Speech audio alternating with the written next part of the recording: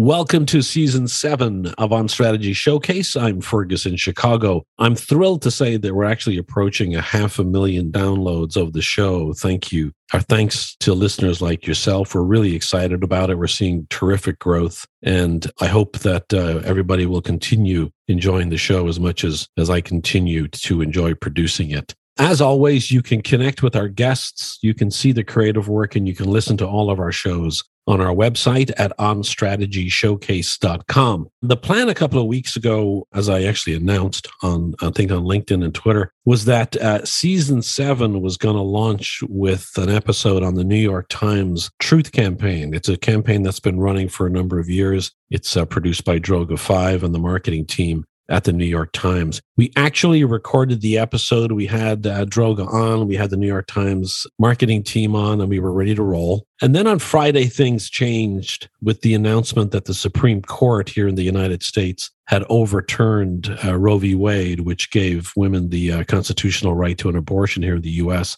The Times then reached out and asked us to postpone the release of the episode. And my opinion is that I think that the most recent version of the campaign may not be reflective of the mood in the nation since last Friday, and therefore we might need to make some adjustments to that episode going forward. So I hope to return to that episode in a couple of weeks or whenever the timing is right. So all of that leads to today's episode. What's interesting about this is that while Roe v. Wade was overturned by the U.S. Supreme Court, based on the opinion of the majority of the court that it's not a stated right in the Constitution, the issue that we're going to be talking about today is very different. The issue we talk about today is about how a stated right in the U.S. Constitution has been interpreted and defended, and how that right has enabled the horrors of gun violence to progress in this country without any apparent action to stop it. Today's episode features The Lost Class. It's an award-winning and powerful campaign from Leo Burnett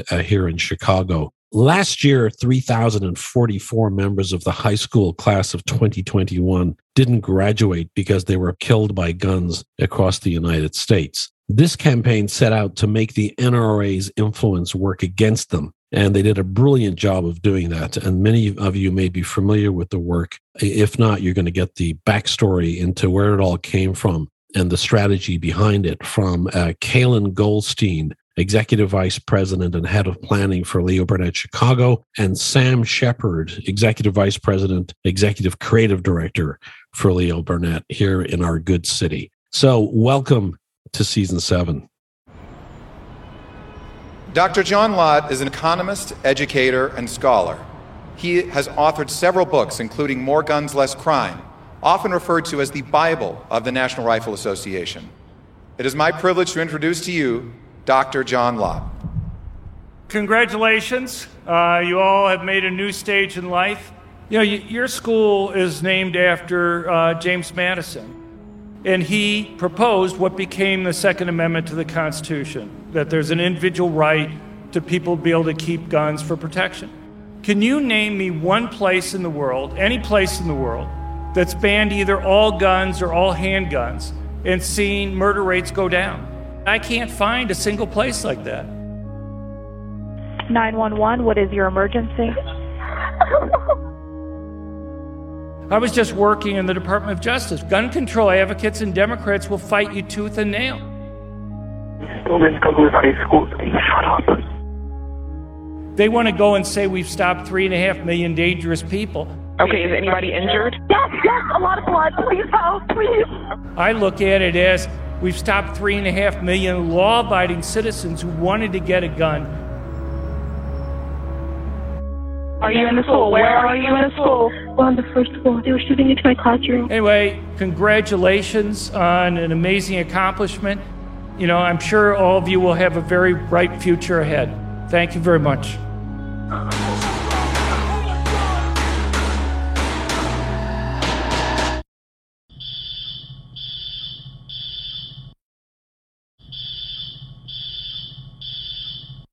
So we're excited to have this conversation today with some of the folks from Leo Burnett here in Chicago. And given that we're an international show, and I'm, as many of you know, I was born and raised in Dublin, Ireland. So I hear it a lot from people in other countries when they go, what the hell is going on with the United States? Why does the United States allow these types of gun tragedies that are instigated by individuals using firearms? Why is that allowed to happen? Why can it not be like Australia, when they can have a national ban and a national buyback of firearms, semi-automatic and automatic firearms? And the reason, and the big distinction, which is not really talked about too much, I think, or not really known enough outside of the U.S., is this issue called the Second Amendment. And the issue of the Second Amendment is debated frequently in this country, depending on where you are ideologically, because the Second Amendment, by most people's opinions, is very poorly written when compared to other amendments. So I want to, you can read this stuff online, of course, but I wanted to read the Second Amendment. It's pretty short, pretty abrupt. And I think its language and the structure of this sentence is what has caused all of the debate. So the Second Amendment reads, "A well-regulated militia being necessary to the security of a free state, the right of the people to keep and bear arms shall not be infringed." When you read it, it sounds strange. And I think it's that strangeness that allows for the interpretation that everybody is struggling with in this country. Depending on which side of the debate you're on, the crux of the debate is whether the amendment protects the right of private individuals to keep and bear arms, or whether it instead protects the collective right that should be exercised only through formal military units. And those who argue that it's a collective right point to the well-regulated militia clause in the Second Amendment, and they argue that the right to bear arms should be given only to organized groups like the National Guard, a reserve military force that replaced state militias here in the U.S. after the Civil War. On the other side are people who argue that the Second Amendment gives all citizens, not just militias, not just groups, the right to own guns in order to protect themselves.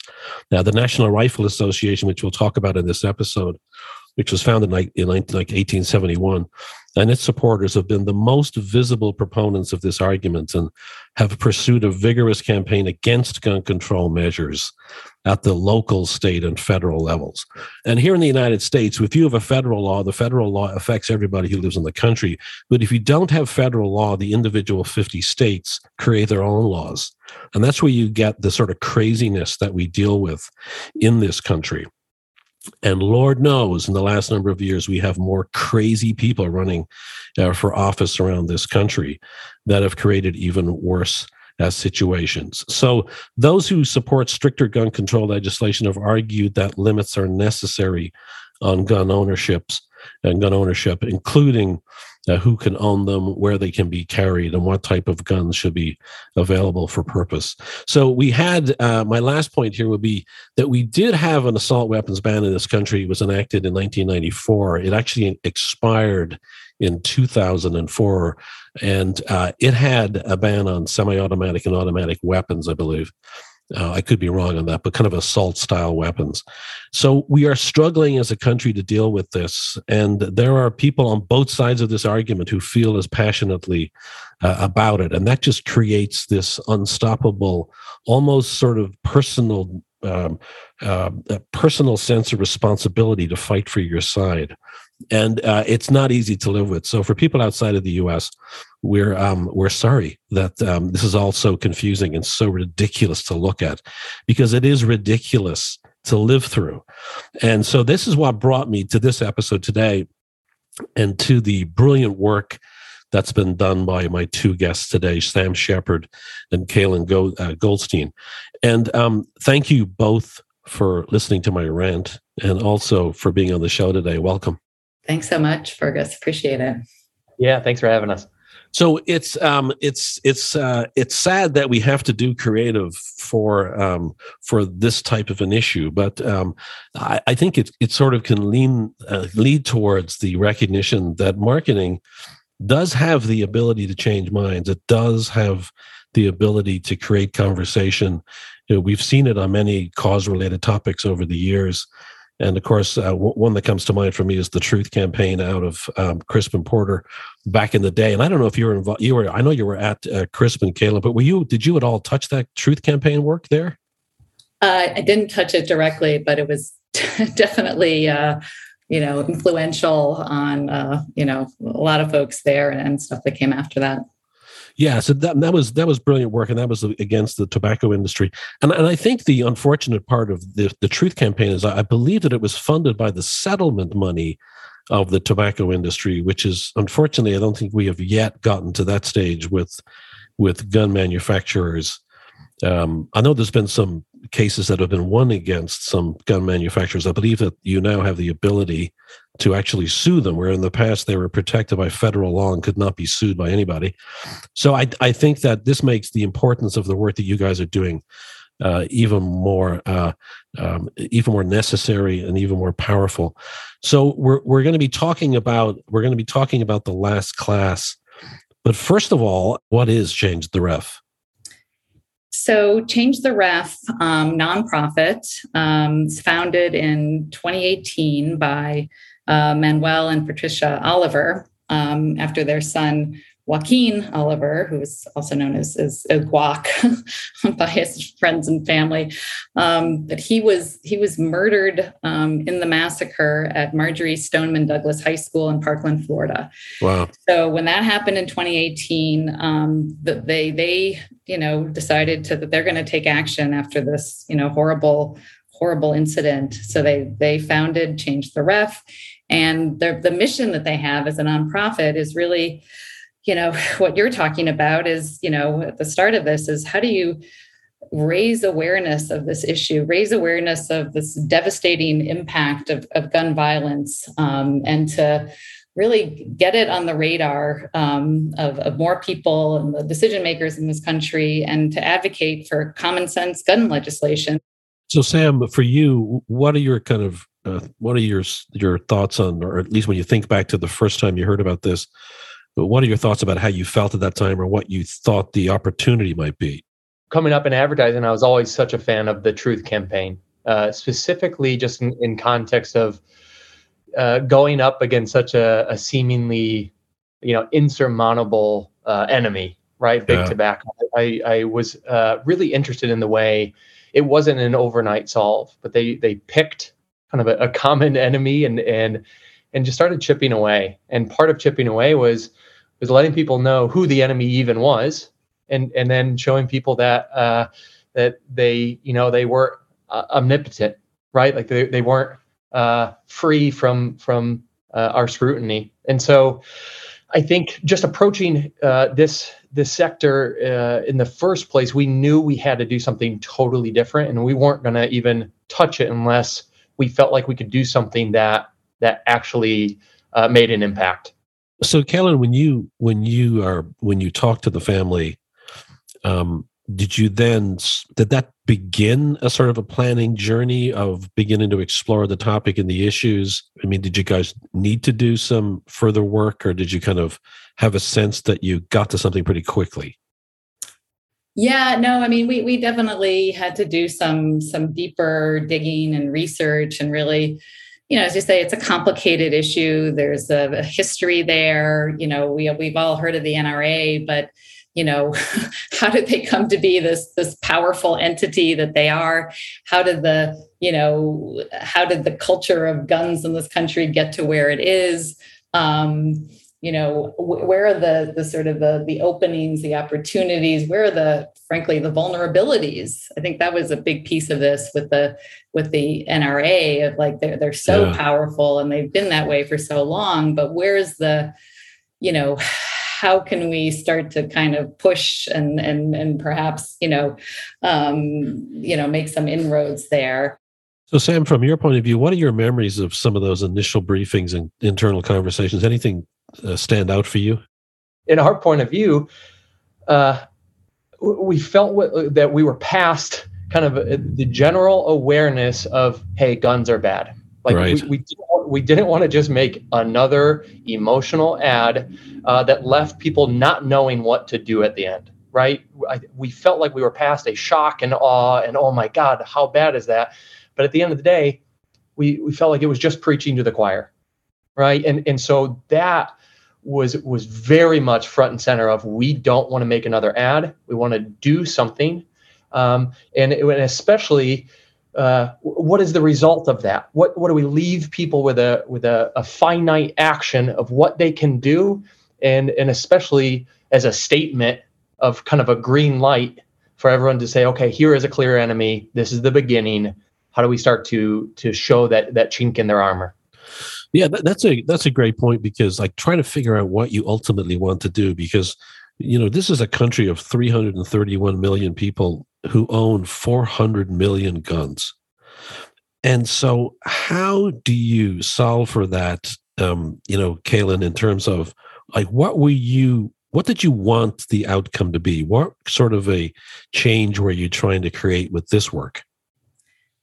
Yeah, I mean, that is the big question, right? Because it does, as we said, like it can feel so daunting. And even those numbers that you're just saying of there's more guns than there are people in this country, right? Like, what can you do about that? And you mentioned at the outset, the other countries have had buyback programs. Australia was able to take off, I think, a third of the guns, get them out of circulation.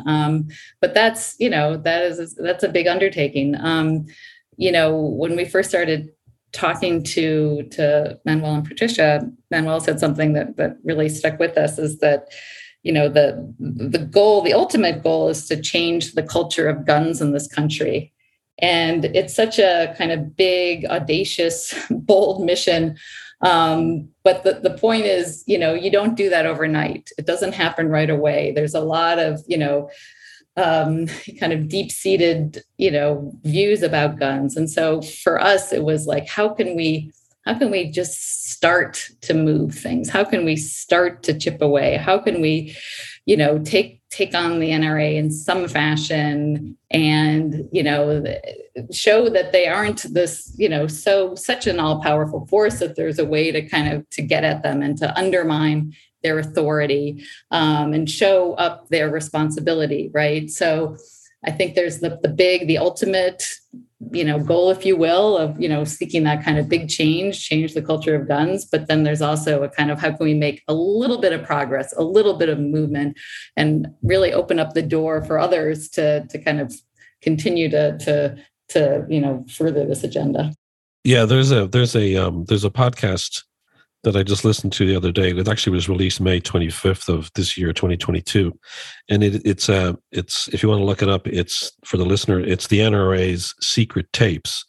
And it's a recording of a conversation that the NRA board of directors, or their executive leadership board, it was a conference call they had right after Columbine shooting in 1999 at Columbine High School in Colorado. And it's basically the recording that determined how they would respond to that. And it's interesting, because the way that they decided to respond to that is how they have responded to every mass shooting since. And it gives you a sense of this puppet master behind the scenes and what they're doing and what they're influencing. And which leads to the topic of, who are you thinking your target was for this campaign? Because I can imagine you weren't thinking of, I'm going to change the mind of a gun rights person. How were you imagining your audience member to be for this campaign? We were looking to especially speak to people who have been kind of numbed by these stats and these numbers. Right. And I mentioned before, like kind of that helpless feeling like there's nothing we can do. We also didn't want to join any of the divisive rhetoric, right? Depending on the two camps, it's literally the government's trying to take our guns. And on the other hand, it's let's get rid of every single gun. And so we also wanted to pick like a very clear point of view on what we wanted people to take away from this, which was passing universal background checks. We picked something that we felt was undeniable on both sides, right? On both sides, we can all agree that we should have basic universal background checks for guns. And the reason, and let's, for the listener outside the country, let's explain what that is. So a universal background check is, you would think, would be the most basic thing, which is when you go to buy a gun, that there is a background check conducted on that individual, and that the background check system is given enough time to do a proper background check. So the NRA and other lobbying groups have battled to eliminate the background checks. So in this country, we have different states with different rules and different territories with different rules. And they're either implemented, but you don't have enough time to do enough of a background check, or they don't exist at all. And I'm sure in some states, forgive me, I'm not an expert on this stuff, but there are certain states that have really good background checks. But that's the problem. The most basic common sense thing is what you're talking about here, Sam. Exactly. And then you trace that one step further, and it's because of what the NRA fights for is what we call slippery slope, right? They have created such rigid lines where any action against guns is just the beginning to the government taking every single gun. So they've created that, like, such a divisive rhetoric that we wanted to go at that and also not join it and not fuel the fire anymore, but also just bring to light, hey, here's the actual reason why a simple step in the right direction doesn't get any traction. Anything you'd add to that, Caitlin? I think, I'm thinking about whose mind are we who are we trying to change, right? There are people who are like, they're set in their way, like either they're on the side of the cause and, so they're, want to preach the converted, or people who are like, they're never going to budge. So there is, I think, a really vast swath of people in the middle who, are open to having greater restrictions on gun usage and gun ownership if it will make the world a safer place, if it'll make their kids safer, it'll make it safer to go into a grocery store. So even Republicans, right? Isn't that, we've got to underscore that. This isn't just like all Republicans are against gun reform and common sense things. The majority of Republicans, as far as I may remember, are supportive of this, but still, in the face of that, the NRA wins over. Yep. Among representatives who are supposed to represent their constituencies, they're ignoring their constituents in favor of the gun lobby money and support. Yeah, exactly. And so that gets to the, how much power the NRA has. So to your point that, representatives can't adequately fully represent what their own constituents are asking for, right? Because to do so would then, put them at risk of getting voted out of office. Yeah, and we're facing similar issues over here when it comes to the freedom of choice for women's issues and abortion. The same thing. Majority Americans support it, yet their desires and wills are being completely ignored by legislature. And it's not the Supreme Court's job to follow the whims of the country, but it certainly is of the legislators who support who are supposed to be representing them. So, Sam, when you get the briefing, you guys spend some time on it. Where does this brilliant idea of the lost class come from? Was there a moment? Do you remember when it landed on your desk? Or in your inbox? I mean, you can't forget something like that. And I'll start by saying the effort that we went to in terms of getting an idea that we were really afraid of in the right way. It was months of reviews, rounds where we had to be like really brutal on what that idea was. If we were going to attack it, it had to be the idea. And I'll never forget, it was a junior creative team who had just the thumbnail image of white graduation chairs arranged like it was Arlington Cemetery. And just such a powerful visual, a different way to represent a stat or data in a way that kind of shakes us out of that numbness, right? And so I just think just from the visual, we knew, oh man, that's really powerful. And I think this is just a testament to the whole team that we didn't stop there. We knew, it wasn't enough just to have another emotion evoking visual that was powerful. So that was the original idea. It was just sort of symbolic imagery. It wasn't necessarily what it ultimately became. Is that what the evolution created? Was what happened on stage?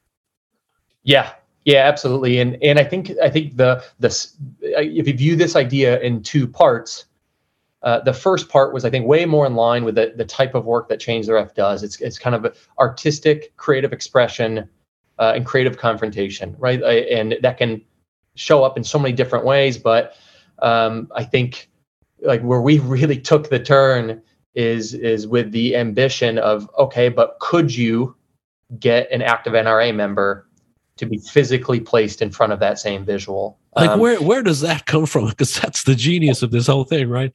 Where was that? Where did it come from? Did somebody walk in with that one day, or do you remember where it came from?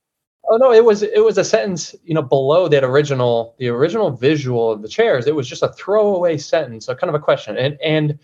And then what if we were able to do this? And I think ideas that crazy rarely make it off that page. Yeah. Right? It's just so you kind of laugh at it. Go, yeah, that would be crazy. But I think then enter Ashley Geishiker, who's our head of production at Leo Burnett. I think it's only with someone that's crazy enough to say, no, that's not a throwaway thought. Like, what if we were to actually attempt to do that? So let's sort of get everybody level set for the listener. So you Sam, you have this idea. You have this line that's really sort of provocative, suggesting something that could be really provocative and interesting. You take it to production. What happens then? A lot of people's heads spun around. I'm sure. I think the first big step for us was getting a director on board that shared the same ambition as us and the same passion for the cause, and that was Brian Buckley. And so the second we had hit him on board, we were really just kicking around the idea, and it was wet clay. And so part of that decision making was, okay, the person that we try to go after, we initially like, okay, should it be a Ted Cruz level politician, or should it be NRA? And even the Wayne LaPierres of the NRA, their radar is up for this kind of thing of being duped or messed with in a certain way. So we also started to create a short list of prominent NRA members that we felt like were still possible, right? Just enough under the radar, but yet they may be more susceptible to want to speak at an engagement. And so that created a short list, which we ended up on two speakers, David Keene, who was the former president of the NRA, and he's an active board member, as well as John Lott, who is kind of a far right folk hero for one book that he wrote, which was More Guns, Less Crime, and it's kind of just a whole smattering of data that he's come up with that the NRA uses to kind of plead their case of why guns are important. How do you get David Keene to agree to this, and John Lott? Who approaches them, and what's the pitch? Yeah, and again, step by step, one decision led to the other. So we started with, how do you create the type of event that these speakers would want to come talk to, and what we came up with was we need to create a fictional school overnight. And we couldn't just create any school. We had to go all the way. So we came up with the name James Madison Academy, because James Madison was one of the original authors of the Second Amendment, and the NRA and the far right often quote and look up to James Madison. So we knew just by simply naming the school James Madison Academy, it would start to speak their language. But we developed an entire website to make the school look as legit as possible. Oh, you're kidding! That's brilliant.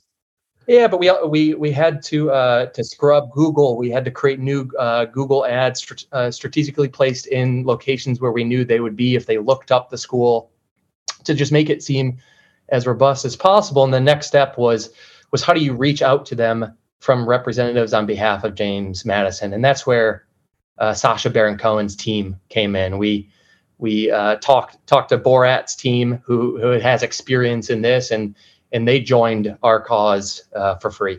Oh, I had no idea, man. That's brilliant. Tell me more about that. Yeah, it was wild. I think so much of this project was just passionately sharing the idea, pleading our case, and leaving room for everyone to do their own set expertise. And so when we reached out to that team, just the power of the original idea, they were on board and they did whatever it took. So they started just doing their own thing, starting to reach out with their own stationery and letterhead and kind of go undercover. And at the same time, we also got, Borat's lawyer, Russell Smith, who's the only reason Borat has never been successfully sued. He got on board and really helped out, just making sure everything was ironclad. And that gave us some relief heading into this idea.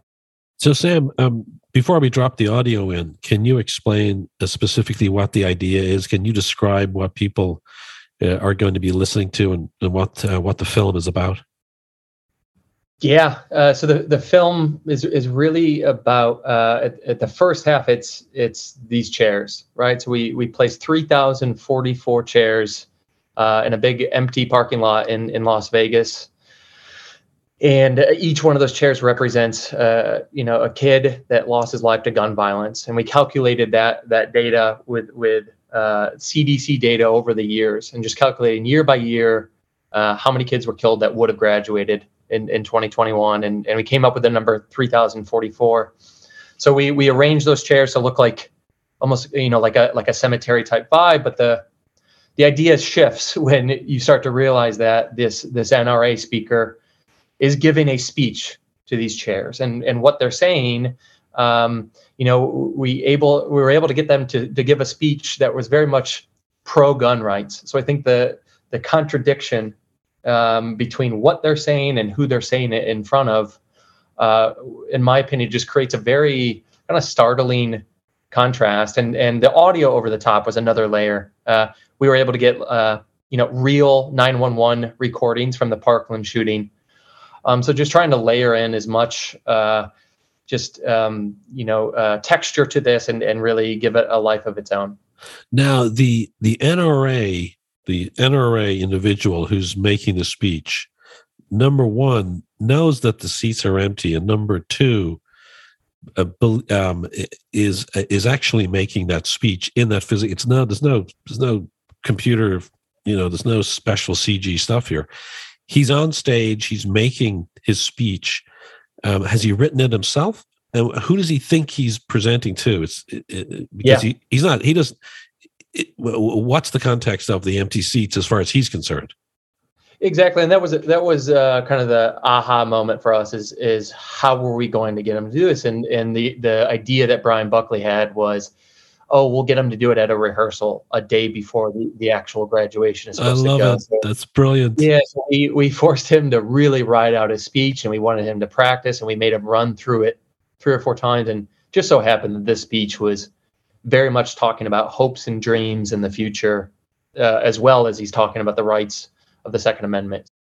David Keene was the 2-time president of the National Rifle Association. He continues to be a staunch defender of your Second Amendment right to keep and bear arms. Therefore, it is my privilege to introduce to you David Keene. Let me begin by telling you what an honor it is to be here to help celebrate your graduation. Picture for a minute the young James Madison, for whom this school is named. This year you focused on one of the most important of Madison's amendments, the Second Amendment. There are some who will continue to fight to gut the Second Amendment, but I'd be willing to bet that many of you will be among those who stand up and prevent them from succeeding. 911, what's your emergency? Defending it is a challenge and a duty that Americans like you They were shooting into my classroom. who understand what has made the country the envy of the world must accept as their own. Okay, is anybody injured? Yes, a lot of blood. Please help, please. An overwhelming majority of you will go on to college, while others may decide their dream dictates a different route to success. School. Okay, do you know how many people are injured? So my advice to you is simple enough. Follow your dream. and make it a reality. My son is in Stoneman Douglas. My daughter just texted me from school. She's at Stoneman Douglas. And never for a minute doubt that you can achieve that dream. Thank you.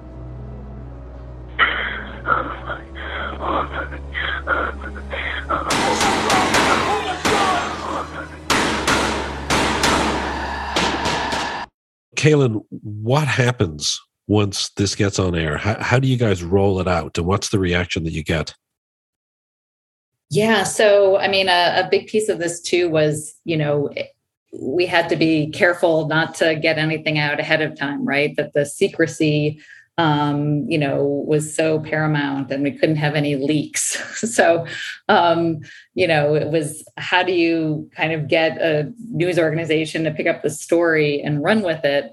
And there but one thing, I'm sorry to interrupt you, excuse me, but I think I forgot to mention the importance of this. If the rehearsal was the day before, how do you keep it secret when David Keane now knows that there actually isn't an event? Yeah, I could answer that. We simply told them, it was right in the middle of kind of the biggest COVID uptick. So we told them, hey, like there's been some like security issues, things with that, and sorry, we're gonna have to cancel. And part of the reason we chose Vegas because we knew they would have fun.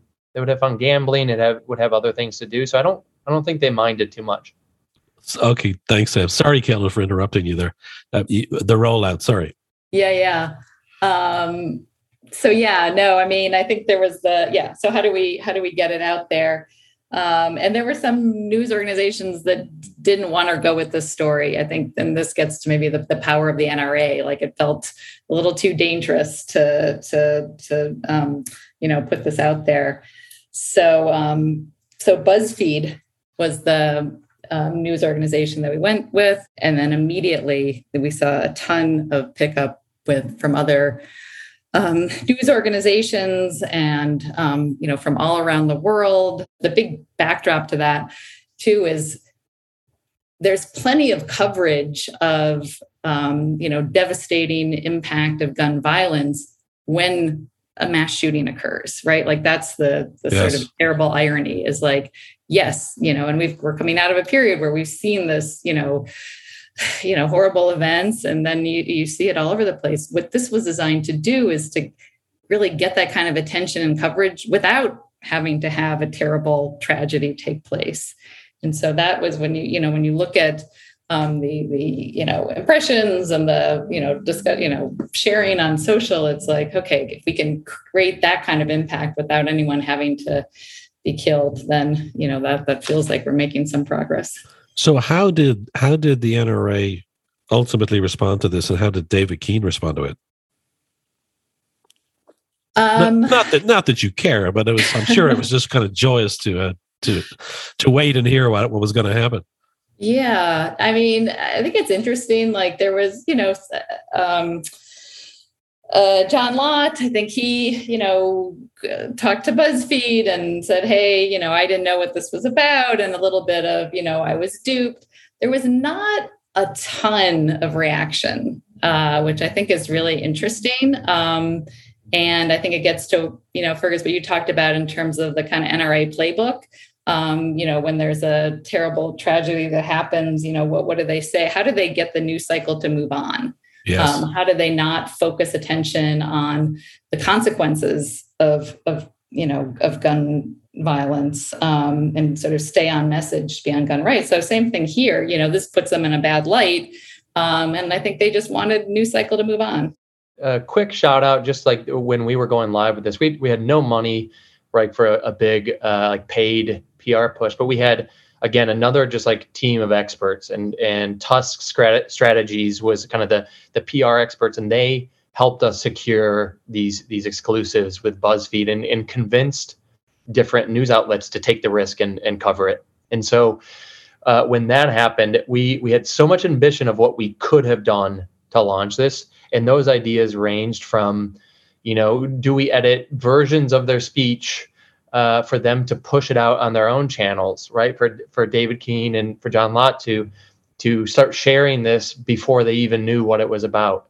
So they're the ones spreading this own campaign. Or we even thought of, could we have a live Zoom with them where we reveal, at the same time as they find out what the reaction was. But we decided just to launch as big as we possibly could and let them find out at the same time as the rest of the world. And again, that CTA at the end of sign our petition for universal background checks, it was kind of an undeniable call to action. So, and in retrospect, Caelan, was that call to action the right call to action, given the number of choices you could have had? Because obviously we don't have universal background checks in this country, and it's unlikely to happen anytime soon. I mean, so when you look at KPIs, do you look at that as being what you feel best about, or in other words, the call to action responses for universal background checks, or are there other ones that you look at to go, okay, we really did make a difference in a way that we wanted to? Yeah, to me, I think it is important to have an action, call to action where people can feel like, okay, here's something I can do, right? I'm going to sign a petition. I'm going to be on record of saying we need to change the gun laws in this country, or we need to enforce the laws that we have. That's something that can happen. Like, this is a concrete change that we can make. And I think we wanted people to be able to add their name to that effort. In terms of, what's the KPI I'm most proud of, or I think is most important, I do think it is the impressions. I think it is about the coverage that this got.